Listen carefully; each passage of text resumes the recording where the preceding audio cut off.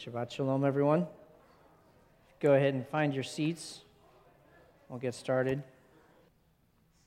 Why don't we start with prayer? Father, we thank you for your Shabbat, Lord. We thank you for your provision, for your guidance, Father, for your times and your seasons. Father, that you always have the right purposes at the right time, Lord, and you call us to follow after you. Father, I just pray that you would speak to our hearts today. Father, that you would draw us nearer to you and to your purposes and what you're trying to accomplish. Father, help us to find a unity in spirit, Father, according to your will. Shem Yeshua Mashiach, Amen.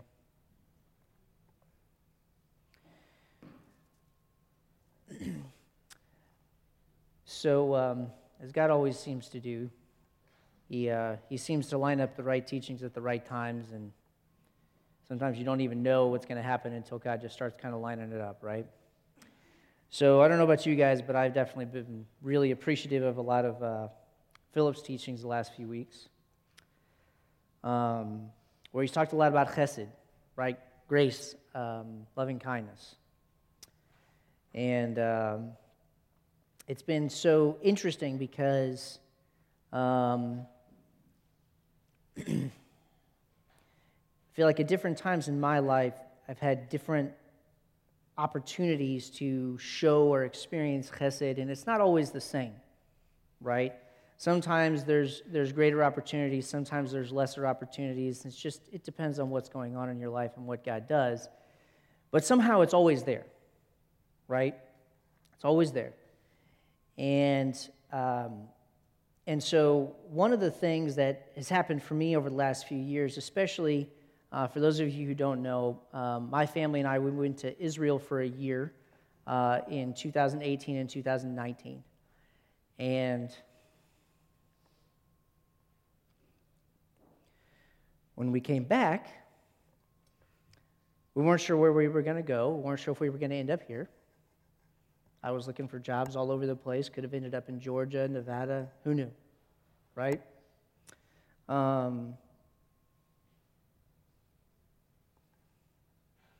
But Remnant was there for us.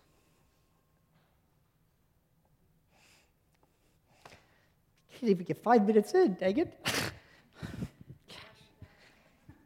Thank you.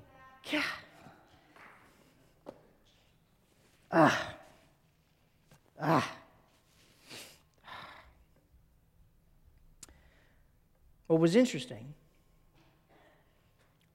just knowing a lot of the history here at Remnant.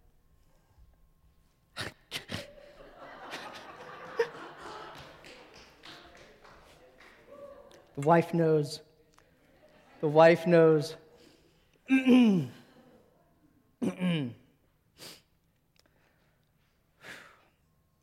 noticed something when first coming back. Knowing a lot of the history here, a lot of the things that had happened, both good and bad, here at Remnant over many years. Some of them I had experienced, some of them I just heard about but had affected friends.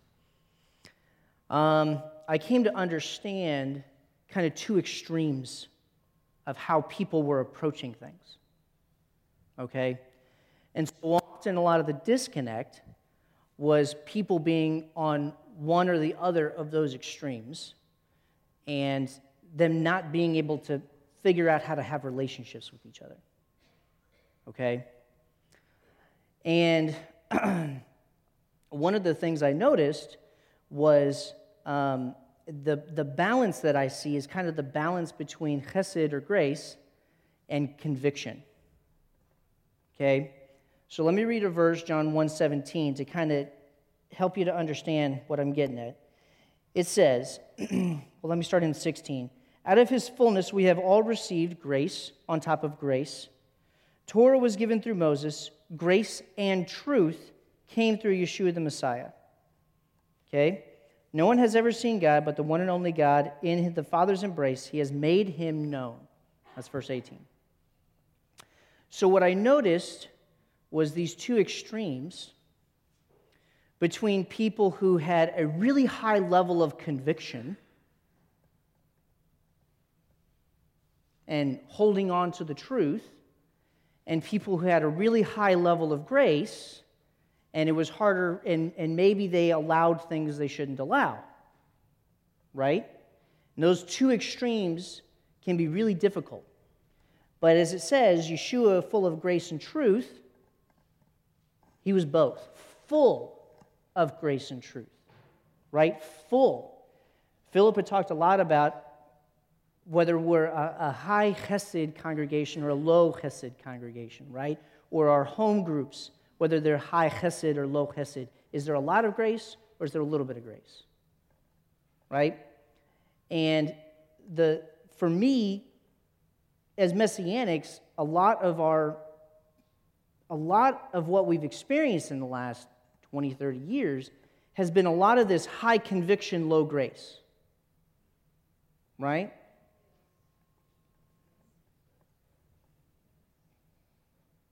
High conviction, low grace. And that has been what has destroyed a lot of relationships. Now, what's interesting is you can go to a lot of churches today and experience largely the opposite, and that's one of the things that we try to do different. The truth matters to us. We don't want the grace that's so ridiculously tolerant that there's rampant sin in the congregation, right? You don't want that. And so you have the overly tolerant. In fact, when I first started getting this model in my head, the word that I used wasn't grace, it was tolerance. That you have people that are highly tolerant with low conviction and people that are high conviction with low tolerance. That was how I was first starting to build this model in my head, but I really wanted to talk about chesed because of the way Philip has been hitting on it lately.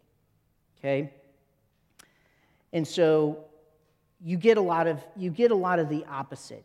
Yeah, maybe you've got good friendships, you've kind of got everything goes, but there's always something under the surface. There's always something not right. You can tell people are just kind of living the way they want. Maybe they don't want to build deep friendships. Maybe they don't actually want to grow in their faith. They just kind of want the Band-Aid or the Sunday hit or what, right? And that can happen for Messianics too, right? That's not what I'm getting at. I'm just saying those are the two extremes. And Yeshua showed us what it meant to be high grace and high truth, right? And I would also go so far as to say that if you're low on both, you're pretty much a slave to whatever's happening in your life. Pretty much.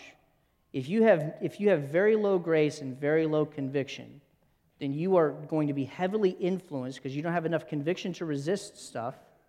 And then you're going to feel so guilty about not resisting things because of the low chesed that you just end up in this terrible cycle. And you're a slave to whatever's happening to you. Right? So, one of the things that I find so ironic about it, though, I remember having a conversation with a woman that I felt like was kind of in that cycle. It was many years ago. Okay? And I said something that really offended her, but I knew she didn't understand it. I said, I know you feel like you understand God's grace, but it's more than you think. And she was actually offended at that, because from her perspective, she was thinking like, man, the grace of God was the only thing that was getting her through, right? And there's this strange irony that when you have high conviction, you have no excuse for not being high grace. Because you should know better. You should know that if God has this high standard of how He wants us to live, how merciful He is to us, how kind He is to people who don't know better. If you're high conviction, you should know better. Right? But how merciful He is, how kind He is to people who don't know better. You should, when you know the truth, be able to see more and more and more the power of God's grace. And we get blindsided. We get narrow-minded, seeking after stuff. Or the other direction, right? If you're high chesed, it's not grace at all if there's not a high standard. You see what I mean? It's meaningless if there's not a high standard. So it's the same thing. High grace people should have some sense. There's no excuse to not have some sense that there's a high standard, because what's the point of grace if there's no standard for how we should live? Right? So, this is where I'm trying to take some of what Philip has been teaching, a lot of what he's teaching, and trying to put it in this framework for us, like it's one piece to a bigger puzzle, okay? It's a very, very important and powerful piece to a bigger puzzle. And one of the things that I think I want to give an explanation of a subtle nuance here, that for the sake of this conversation kind of ends up being about the same thing. But one of the things that I say is, what's the difference between grace and mercy? Okay? Mercy is not receiving punishment for something you've done wrong. Right? You deserve punishment and don't get punished. That's mercy. Right? Whereas grace is receiving a blessing that you didn't earn. They are different. Very subtle difference, but they are different. Okay? This is where when Paul says your grace is sufficient, it's very different than saying that his mercy has covered all of my sins. Your grace is sufficient has to do with you've got enough blessing. God's given you enough to do whatever he wants you to do. And you didn't earn it. You didn't deserve it, per se. It was something that was given to you that you didn't deserve, but he's given you enough to do whatever he's called you to do. Right? So does that help a little bit, that subtle difference between grace and mercy? Okay, in this case, though, when we're talking about high chesed and high conviction, I kind of see grace and mercy as really kind of functioning largely the same way. They're kind of both there, if that makes sense. Okay? So, now I want to ask a question more about, like, us in particular. So, just by a show of hands, who in the last 2 months you feel like you've received dreams, visions, words from God, things that you feel like God is... I can't get it out. Excuse me. Okay. Now, a year ago, how many? Okay. 2 years ago. 3 years ago. Starts to go down a little bit, right? 4 years ago. 5 years ago, maybe 1 or 2 dreams. I need to go on a bunny trail here and come back. So, I'm starting to think about the dreams and visions a little bit differently. So let me give you a few examples, not from our congregation. So my aunt had a dream one time where they were driving on the highway, and this car pulled in front of them and just hit the brakes, and they ran into it, right? And my aunt is telling my uncle, her husband, this story the next day, and she's like, wow, this looks really familiar, like we were on this road in my dream. And we were driving just like this, and there was this car that pulled up just like that, and it stopped right in front of us, and my uncle swerved to the other lane. That car hit the brakes and went past in the lane. He had enough trust in listening to her that literally right at the right time, he was able to swerve and miss the car, because that car did exactly what it was doing in her dream. Okay? And so,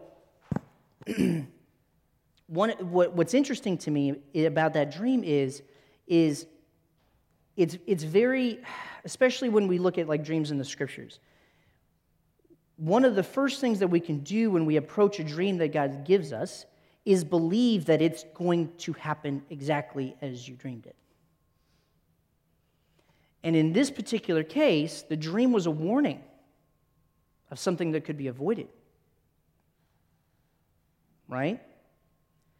Now, I heard another example, and I find this one really instructive, because when I listened to it, I don't think the person really, they were talking about dreams and visions, but I learned something very different than what they learned. This man had a dream.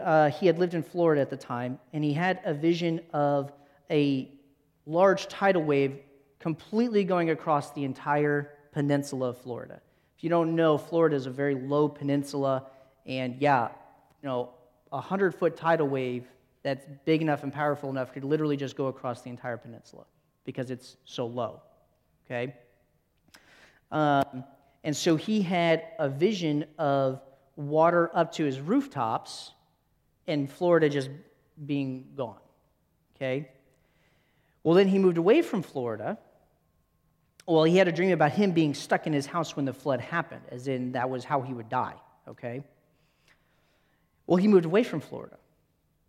And then he had a dream about being in a prison. Didn't know where his family was.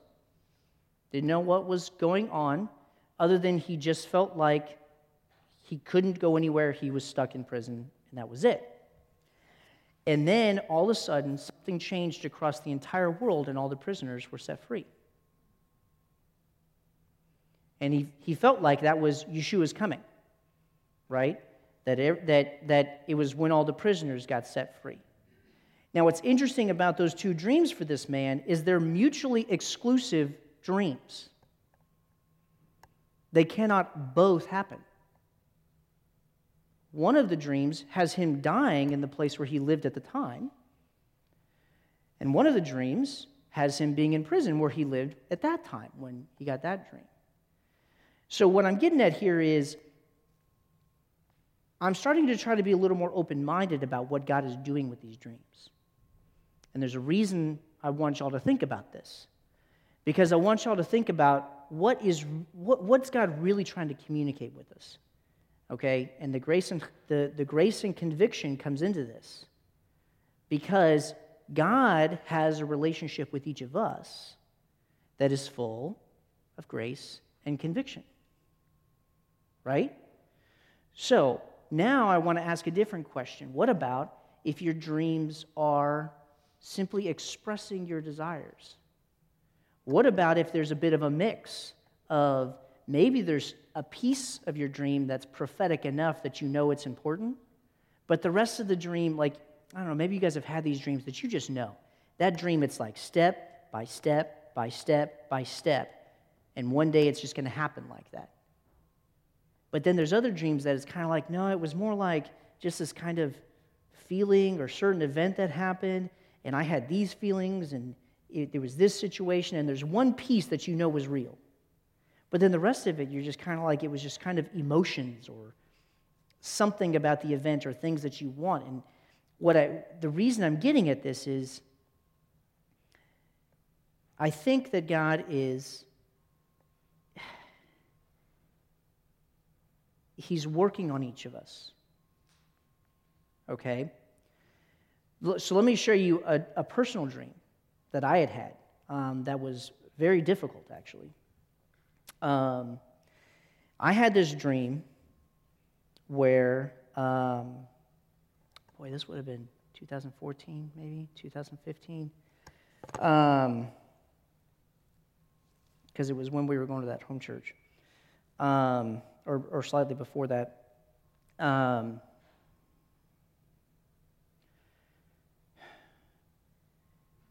There was my wife and there was another woman. Okay? And I was paying so much attention to this other woman, my wife was just kind of like there. And there was a lot of different little things that happened, but mostly I was paying attention to this other woman, and my wife was just kind of numb and there. But she could tell something was wrong. And I prayed about this. I didn't understand this dream. And I prayed about it, and what God explained to me was, He said, you have an idol. So this dream wasn't prophetic in the way of necessarily what had happened, or maybe what was going to happen. I don't know. But at least at the time, what He explained to me was that this was expressing what I was doing. That I had this image of a perfect wife in my mind. And so much of my affection, so much of my love was going towards this idol rather than towards my wife. Right? And so that was something that I had to repent of and realize that I had been doing that because she may or may not, my wife may not have been able to tell the difference, but she kind of could tell. But definitely some things changed once I dealt with that idol, right, in our relationship. Because then I could accept, this is the chesed part, I could accept my wife's imperfections. I could live with who she is. I could accept who she was and still be loving and affectionate to her because she's my wife, right? And that was, and so that was a very difficult turning point for me, but it needed to happen. So that dream, it was completely revelatory, eye-opening. You see what I mean? Something that God did to it wasn't necessarily something that was going to happen, per se, but it was something that was opening up what was happening at the time, to explain it better, to see what it was. Okay?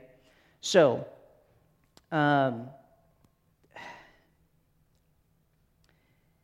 so the reason I say that is I kind of feel like God's nudging us. God's working on each one of us. God's doing something. And what I want to try to get to today, the reason why I feel like I needed to take this bunny trail, is that this conviction and grace, this mix of this and the way that we build relationships, there's a net effect of what God is doing. It's not just what he's doing with you, and with you, and with you, and with you. There's a net effect of what God is starting to accomplish. And I want to give you some other things to think about here.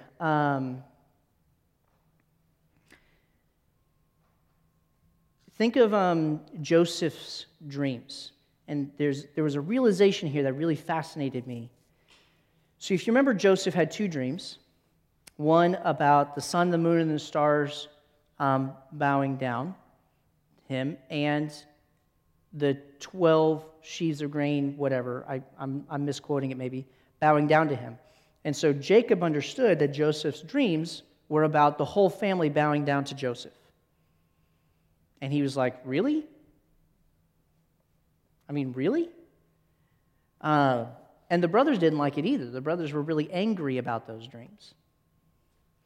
So what's fascinating is that by God giving Joseph the dream, and then Joseph telling his brothers the dream, it actually triggered the series of events that led to the dream happening.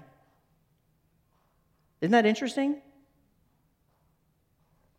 His brothers got angry about the dream. And so I say this because when God's speaking to us, when God's telling us things, we shouldn't necessarily assume we actually know what's going to happen. Boy, I feel like God rebuked me about exactly that. Like things that I think that God's been telling me, and then he's like, you don't actually know what I'm about to do. You just don't. And I've also shared with people at times that even when God gives a prophecy, sometimes he gives a prophecy because the immediate thing right after he gives the prophecy is actually going to be like the exact opposite. In other words, the prophecy is like an encouragement. I tell you this beforehand so that you're not afraid, right? That, the prophets spoke to Israel and talked about how they would come back to the land right before they're going into exile, right? Think of Jeremiah and Isaiah, where he talks about them being kicked out, but they also prophesy that they're going to come back, right? Isaiah was prophesying before the Assyrian invasion of the northern kingdom, and Jeremiah was prophesying to Jerusalem before they were conquered by Babylon. But both very similar things, right? Jeremiah's prophecy had the 70 years that they would come back. So, sometimes that's what God is doing with his prophecies, right? With the things that he's telling us. He's giving us something to be encouraged about when the very next thing might actually be very different or more difficult or something. I would also contend that just because of the way that God likes to nudge things and work around with things, you will also find examples in the Scripture of lying dreams and visions. In other words, something that would cause people to believe something that's not true. And Jeremiah had several instances where he faced other prophets. No, was it Jeremiah? I think it was Jeremiah. It was Jeremiah. But I also feel like there was another one. Was it Elijah? That was the other one? I can't remember now. I meant to look this up, and I apologize. I didn't have time this week. But there are examples of these lying dreams and visions. In other words, like God would nudge in a certain way, like God just gives them a vision, but they're the ones that want to believe the lie because they want to believe it. They want to hear those lies, right? And that's what the Scriptures talk about in these last days, that people will listen to teachers that tell them what they want to hear, what their itching ears want to hear. But God is full of grace and truth in everything that he's telling us, right? Full of grace and truth in everything that he's telling us. He wants us to have that chesed and that conviction. And he's doing things to kind of,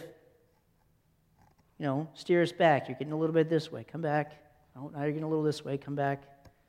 Right? And so one of the things that I contend here, and where I'm coming back around to the grace and truth is, we don't have to have a solid answer to all the things that God's telling us. We do need to understand that he's wanting us to be like Yeshua. Okay? And so that grace and that truth should be there the whole time, showing us where we want to go, what he wants us to do, knowing, based on that grace and truth, that there are some things we know we shouldn't do. And there are some things that, Philip even said it, that sometimes grace is risky. Right? Sometimes grace is risky. And there are times when it can be really hard to figure out how you do both. Right? Very difficult. But I think God is kind of nudging us. And so what I want to do is I want to share a video real quick that kind of, if you guys could bring up that video, I hope this kind of is clear enough. Maybe you guys have seen this before, but I want to use this kind of as an analogy for the net effect that I think God is doing here. What happens when God is speaking to several people? What happens when we're together? Yeah, can you full screen that? Okay, so the scenario here is you've got a bunch of metronomes that are all started separately. And watch what happens.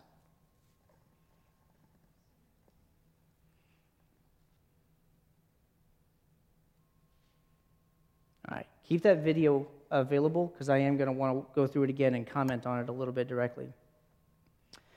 So there's a few things. Can you at least pause somewhere in the middle there? Can you keep that up and pause in the middle? Because I want people to kind of see it as a picture while I'm describing some things. So as typical of scientists, when you're trying to do things like this, you try to eliminate the variables. And so I will say that the analogy that I'm going to draw here today, every analogy has some limitations. Can you go ahead and get that back up there, please?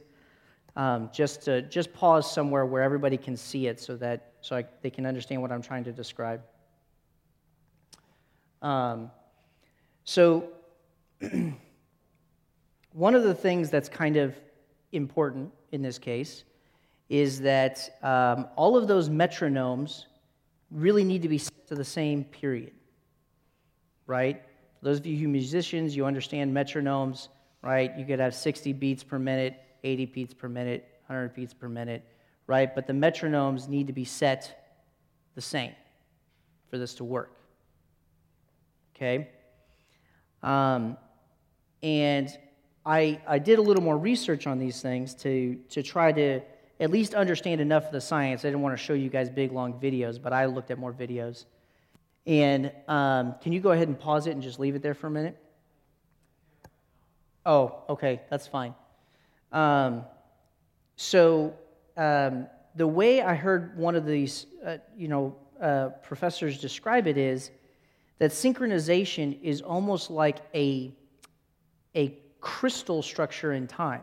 Like what happens when like water forms a crystal in ice, water's random and then suddenly it orders itself when it forms the crystal structure, right?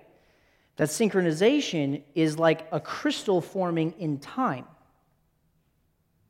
That you have something that's otherwise random suddenly aligning. Okay? If you can kind of get your mind around that. And so the reason I think that's fascinating is that the alignment has less to do about where they are. I will tell you that, again, scientists trying to eliminate the variables, most of the time you see these experiments, they're all the same kind of metronome, but there's no reason this wouldn't work with any kind of mix of metronomes. If they're all the same period, they're going to be moving the same period, right? And so the synchronization is in time. So here's kind of a question. When God is there a period that we live by, that we do all the time, that's a consistent one after the other? Anybody got it? Come on, I'm looking for an answer here. Huh? Shabbat.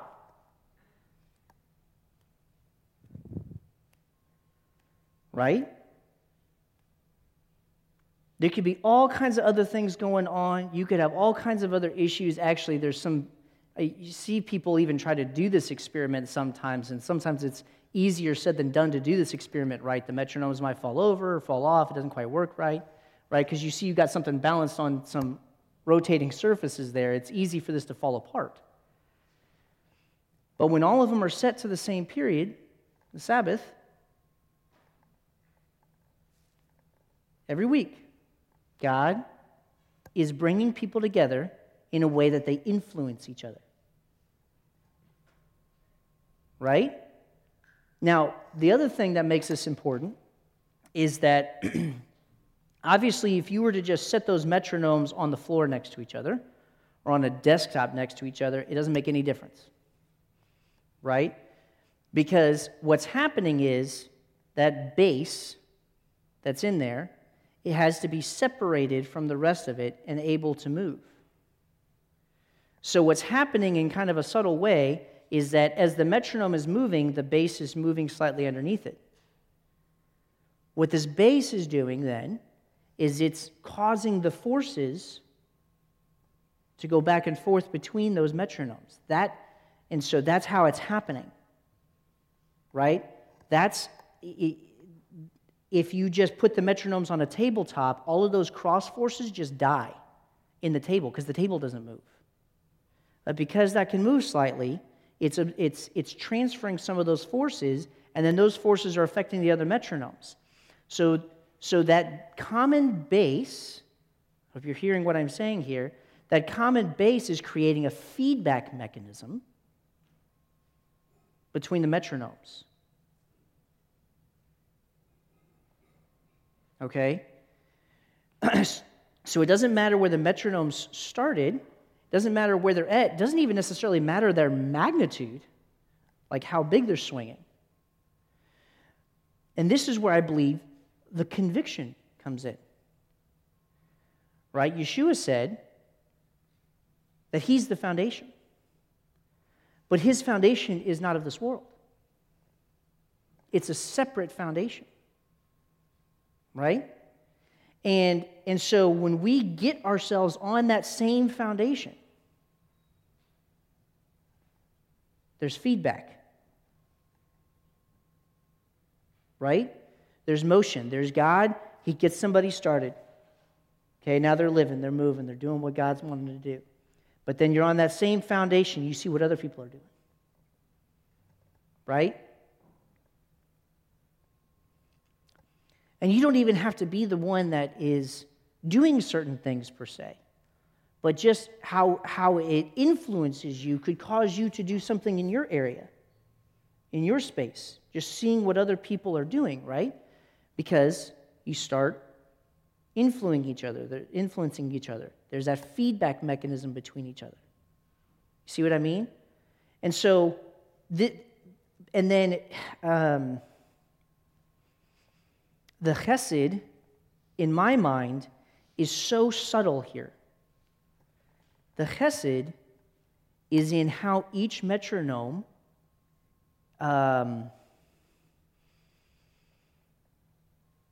receives and responds to the influence of the other metronomes. Because you probably saw one of those parts where 4 of them were doing pretty good, and one of them's kind of just maybe going big or going small, and so it's just kind of a, you ever had someone that you just kind of feel like there's a flow, the community kind of knows what's going on, and then there's this one person that's just bouncing around somewhere, and they're not quite there yet, right? They're not quite there yet. They're not used to things, or they're not understanding it, but if they get consistent on the period, if they can get consistent on you be here for Shabbat, then you get those feedback mechanisms. You get them influencing each other, right? And it doesn't matter how long it takes. It'll happen eventually. Especially as more and more of them line up. Then it's a stronger influence from the 4 on the 1. Right? So, I do think there's a couple other assumptions here. I don't like taking the analogies too far, but also I think there's some sense of the metronome needs to function. And I think for a lot of us, that's another element of the chesed is maybe you're broken. And you can't move. Right?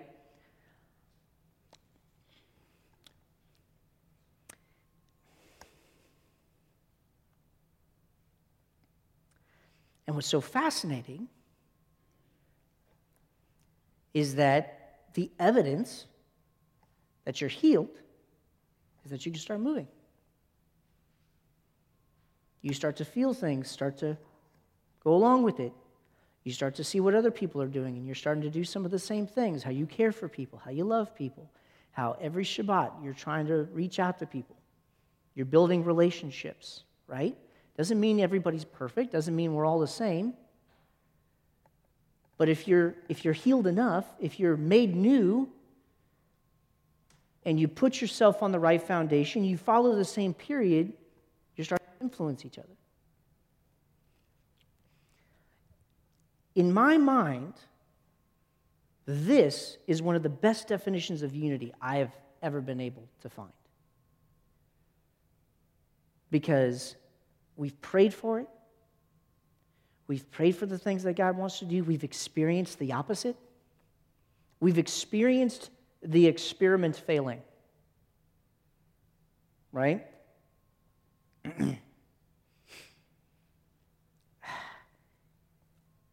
And so often, yes, we have to have unity of the Spirit. That gets us on the same base. I'll agree with that.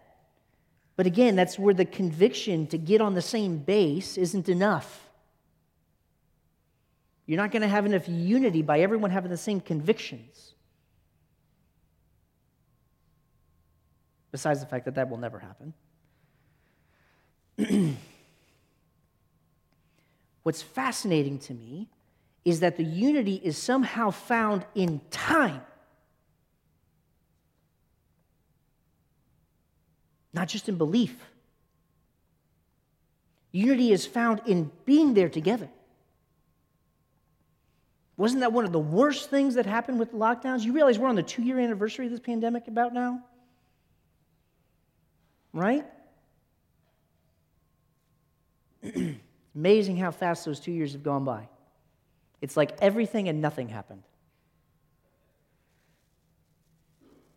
When Philip was teaching last week, I don't even remember what prompted this, but this phrase came to my head that really stuck out, that the greatness of God's plan cannot fit into a single moment of time.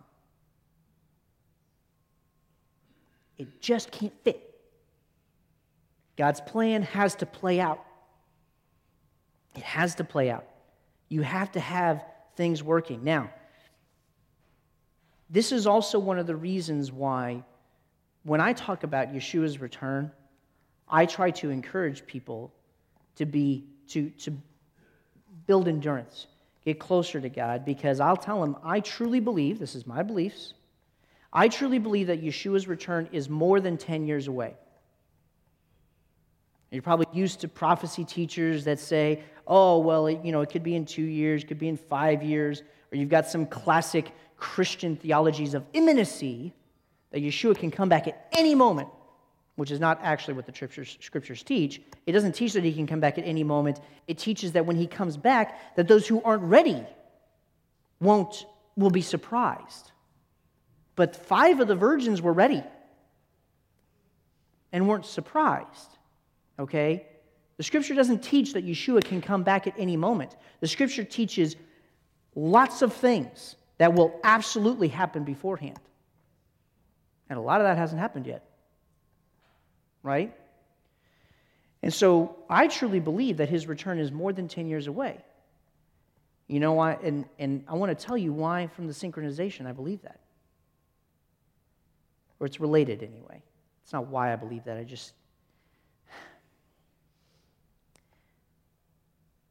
There's a lot of believers that are just in their own little world, going by their own pace, tick-tock, tick-tock, tick-tock, whatever God's doing with them. They're not on a common base with anybody else. They don't have the same convictions as anybody else. They don't have anybody else really influencing them. Maybe they're even in a community, but the community really isn't on the same base. Right? They just keep going. And when we're not on the base with God and set to the period that he wants us to be, we're really impatient. We're really impatient. So we're used to thinking in these really fast paces, used to thinking about how stuff changes from hour to hour, day to day. And I contend that God's period is the Sabbath. It's a little slower than we usually want to go. Right? So I said 2 years. 2 years sounds like a long time. Well, that's been about 100 Sabbaths. You set a metronome going at 60 beats per second, 50 beats per second. There you go. 50 beats per second, you got 2 minutes. 50 beats per minute, I'm sorry. And a metronome does that 100 cycles there in 2 minutes. 100 cycles isn't a lot.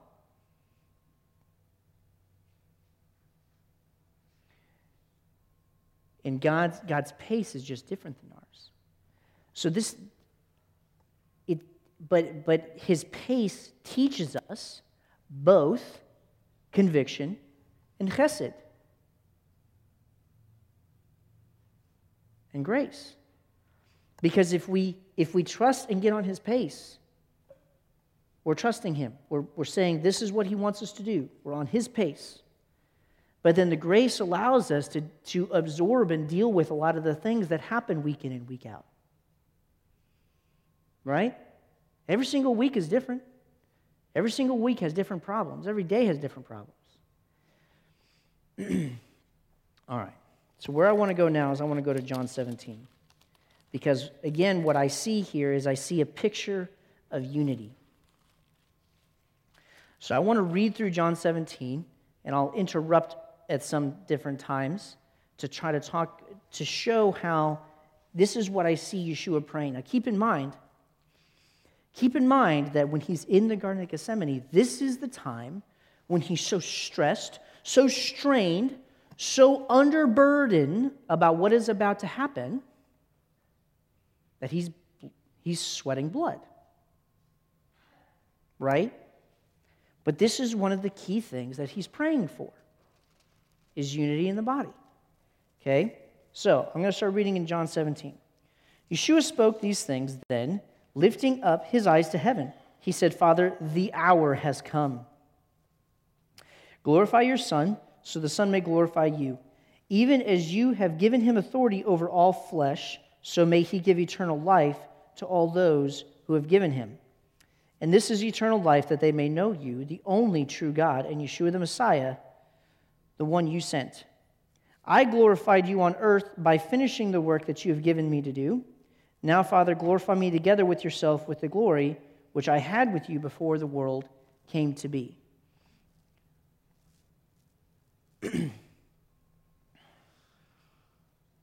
Again, it's like heaven breaking into earth. Think of your dreams and visions. God speaking to you and doing something to show you, okay? And Yeshua was sent to glorify the Father, to help us to see what he's doing, his purposes, right? Okay. Verse 6, I have made your name known to the men of this world that you gave me. They were yours. You gave them to me, and they have kept your word. Now they have come to know that everything you have given me is from you. So this is where, it's been passed on. Maybe you had one metronome that was going, but now you get them started. You get all of them started. You get them on the same base, and now they're all going together, right? And he's got 12 disciples. The words which you gave me, I have given to them. They received them and truly understood that I came from you, and they believed that you sent me. I ask on their behalf, not on behalf of the world do I ask, but on behalf of those you have given me, for they are yours. This can be a hard thing as believers sometimes. We know we need to reach out to the lost world. But what you have to do is pick them up and get them onto the same base. You got to reach out. You got to show them there's hope. You got to give them something to understand that they don't need to be alone, that God cares about them. But the unity is only possible for the people that get on the same foundation. Okay? All mine are yours, and yours are mine, for I have been glorified in them.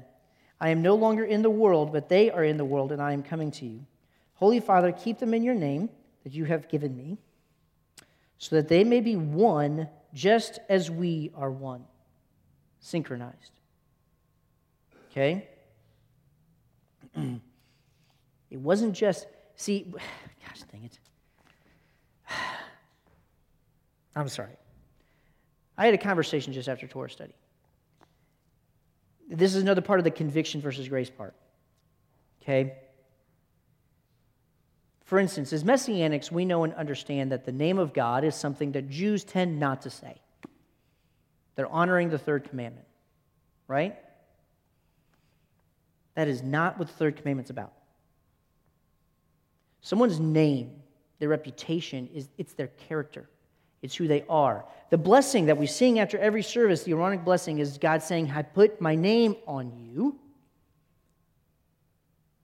And it's his character, it's his reputation. If you take his name on you and don't live it, that's you taking his name in vain. You're dishonoring him. You're not one with him, as Yeshua is talking about. Okay?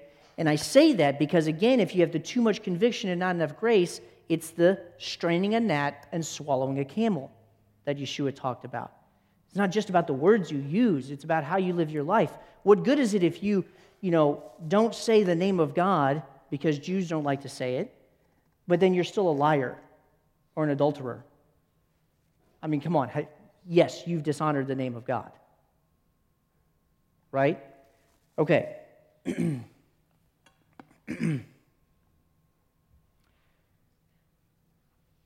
Verse 11, I am no longer in the world, but they are in the world, and I am coming to you. Holy Father, keep them in your name that you have given me, so that they may be one just as we are.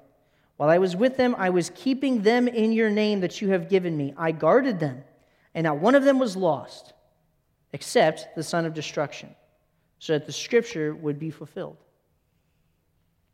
It's still possible. You could be that metronome that falls off. You still got to stay there. The conviction is real. Okay? There was not enough grace. There was not enough grace for Judas.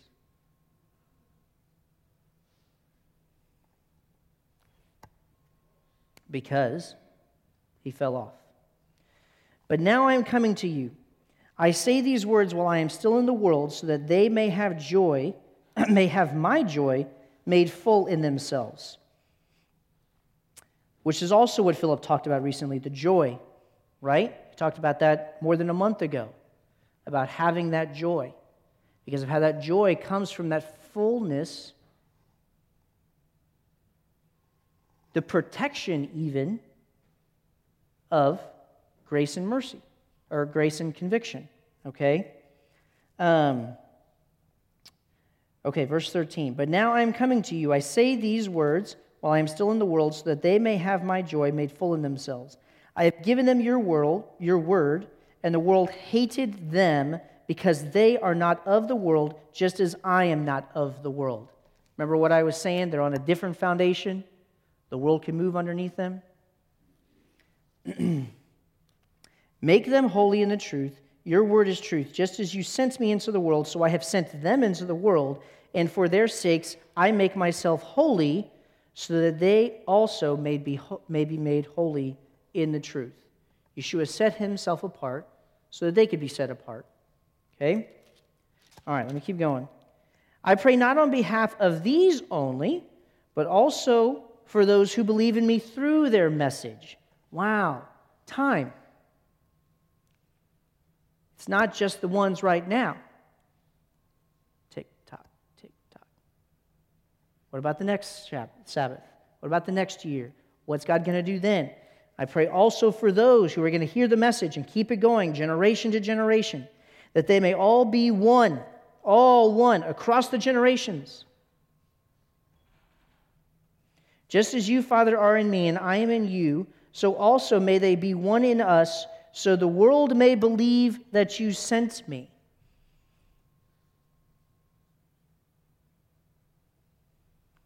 Yeshua said that you will know them by their fruit. One of my wife's favorite songs is, "They will know we are Christians by our love," right? If you're that lonely metronome and you see other metronomes doing that, you can tell there's something different going on, right? The glory that you have given to me, I have given to them, that they may be one just as we are one. I in them and you in me, that they may be perfected in unity, so that the world may know that you sent me and loved them as you loved me. Perfected in unity.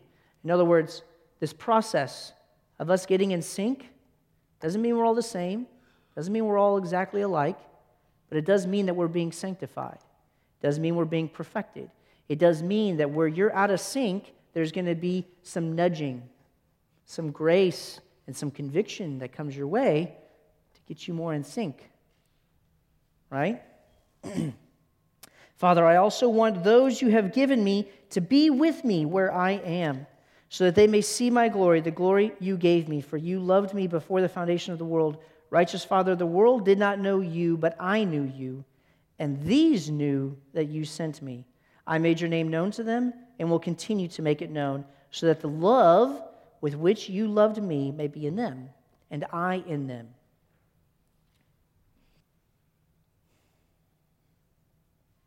God is going to shake the world. He's going to shake the world.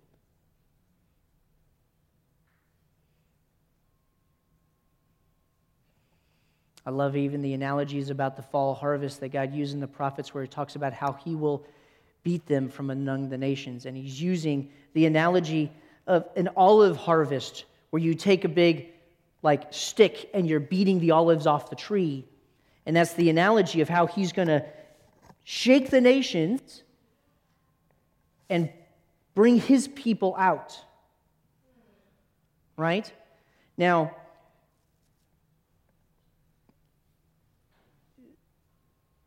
regardless of where you are on the tree, you're still an olive who's growing from the root. right? The reason why this is so important in these last days, this unity. You don't know who's going to be next to you when. You don't know what's going to happen when. You don't know who will be here today and gone tomorrow.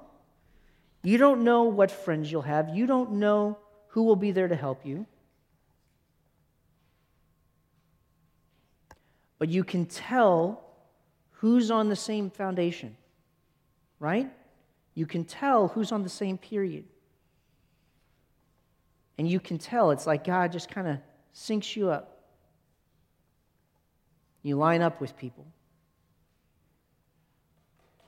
Right? Can you feel it? Can you kind of feel the ground moving underneath your feet? Can you feel things shifting?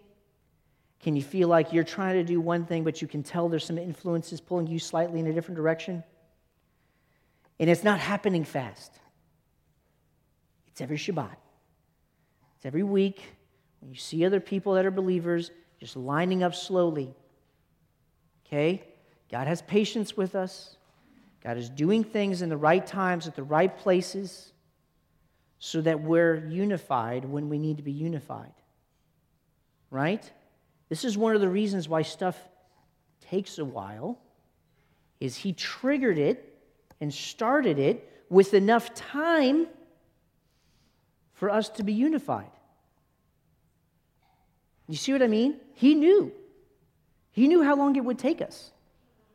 And He's giving us that time to get lined up. Does that make sense?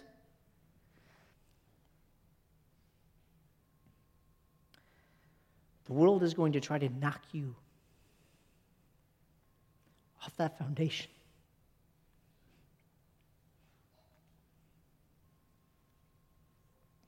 The world is going to try to get you to panic and go a different speed. I got to do this now. I can't wait.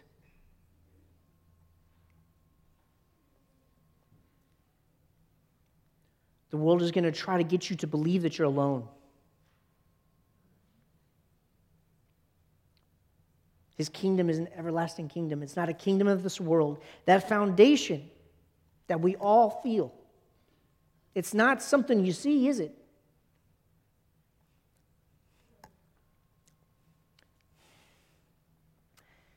Are any of you feeling like you're starting to feel other people through the Spirit? Do you see what I mean?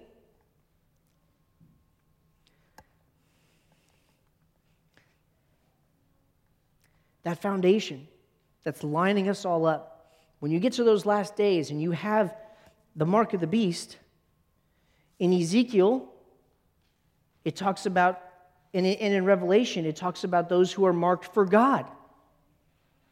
Right? That's when the unity is coming. That's when the connection that drives us, that holds us all together so that we're all in sync.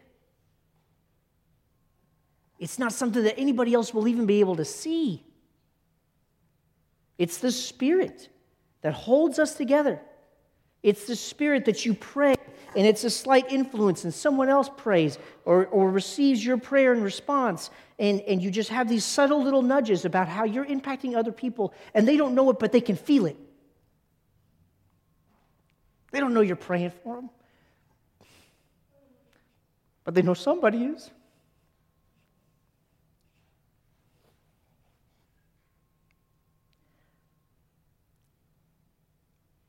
Hold on to what you need to hold on to. And then let yourself be influenced by the others around you that you know are influencing you for good. They don't even have to be right. You don't even have to be right. But if you're on the same foundation, you just need to get lined up with each other. Right? Yeshua said that how can two walk together but they be in agreement? It's not that they perfectly understand each other. It's not that they necessarily even have all the same beliefs or anything. It's that they agree to walk together. right? It doesn't mean they agree about everything. It's that they agree to stay together. They agree to walk with one another. Right? And anytime that God does something that shakes, even when we lost John, do you feel like, hey, the foundation shook a little bit, but we're all starting to move a little closer together, right?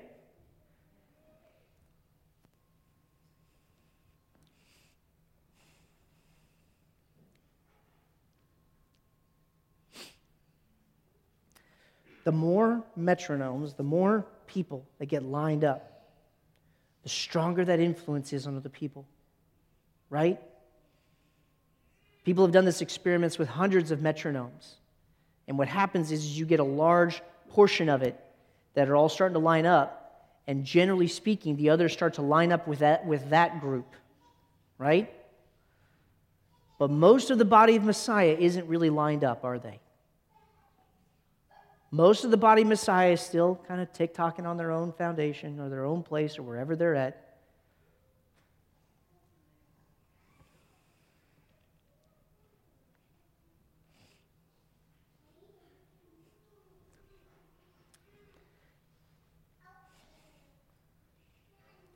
But even a small congregation like us,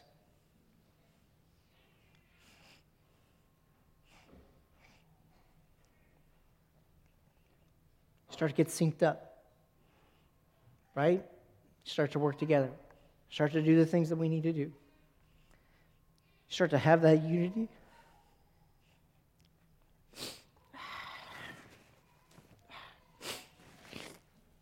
And God can do something with that.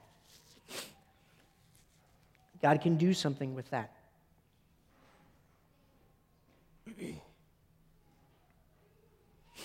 Wow. I don't know that I have anything else. I certainly pray that this is something that you keep in mind, because it's something that doesn't stop. You know, some lessons you kind of need to learn them, and then you just need to kind of get over that hump, and then you just kind of know it. That's not what this lesson is. This is a lesson that keeps going. You have to keep going.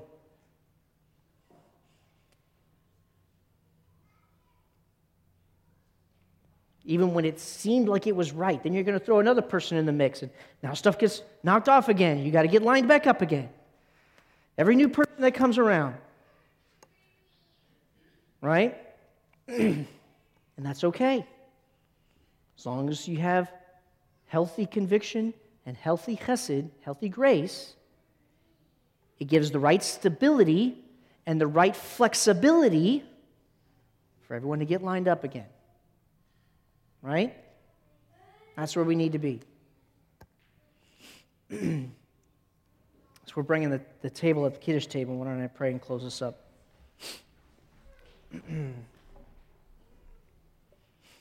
Father, thank you so much for your truth and your grace.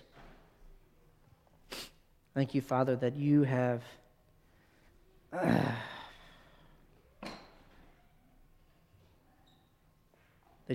been our stability, that you have been our foundation. Thank you, Father, that you have never wavered, but you have bent, you have moved, you have yielded to our needs, that you are both strong and kind.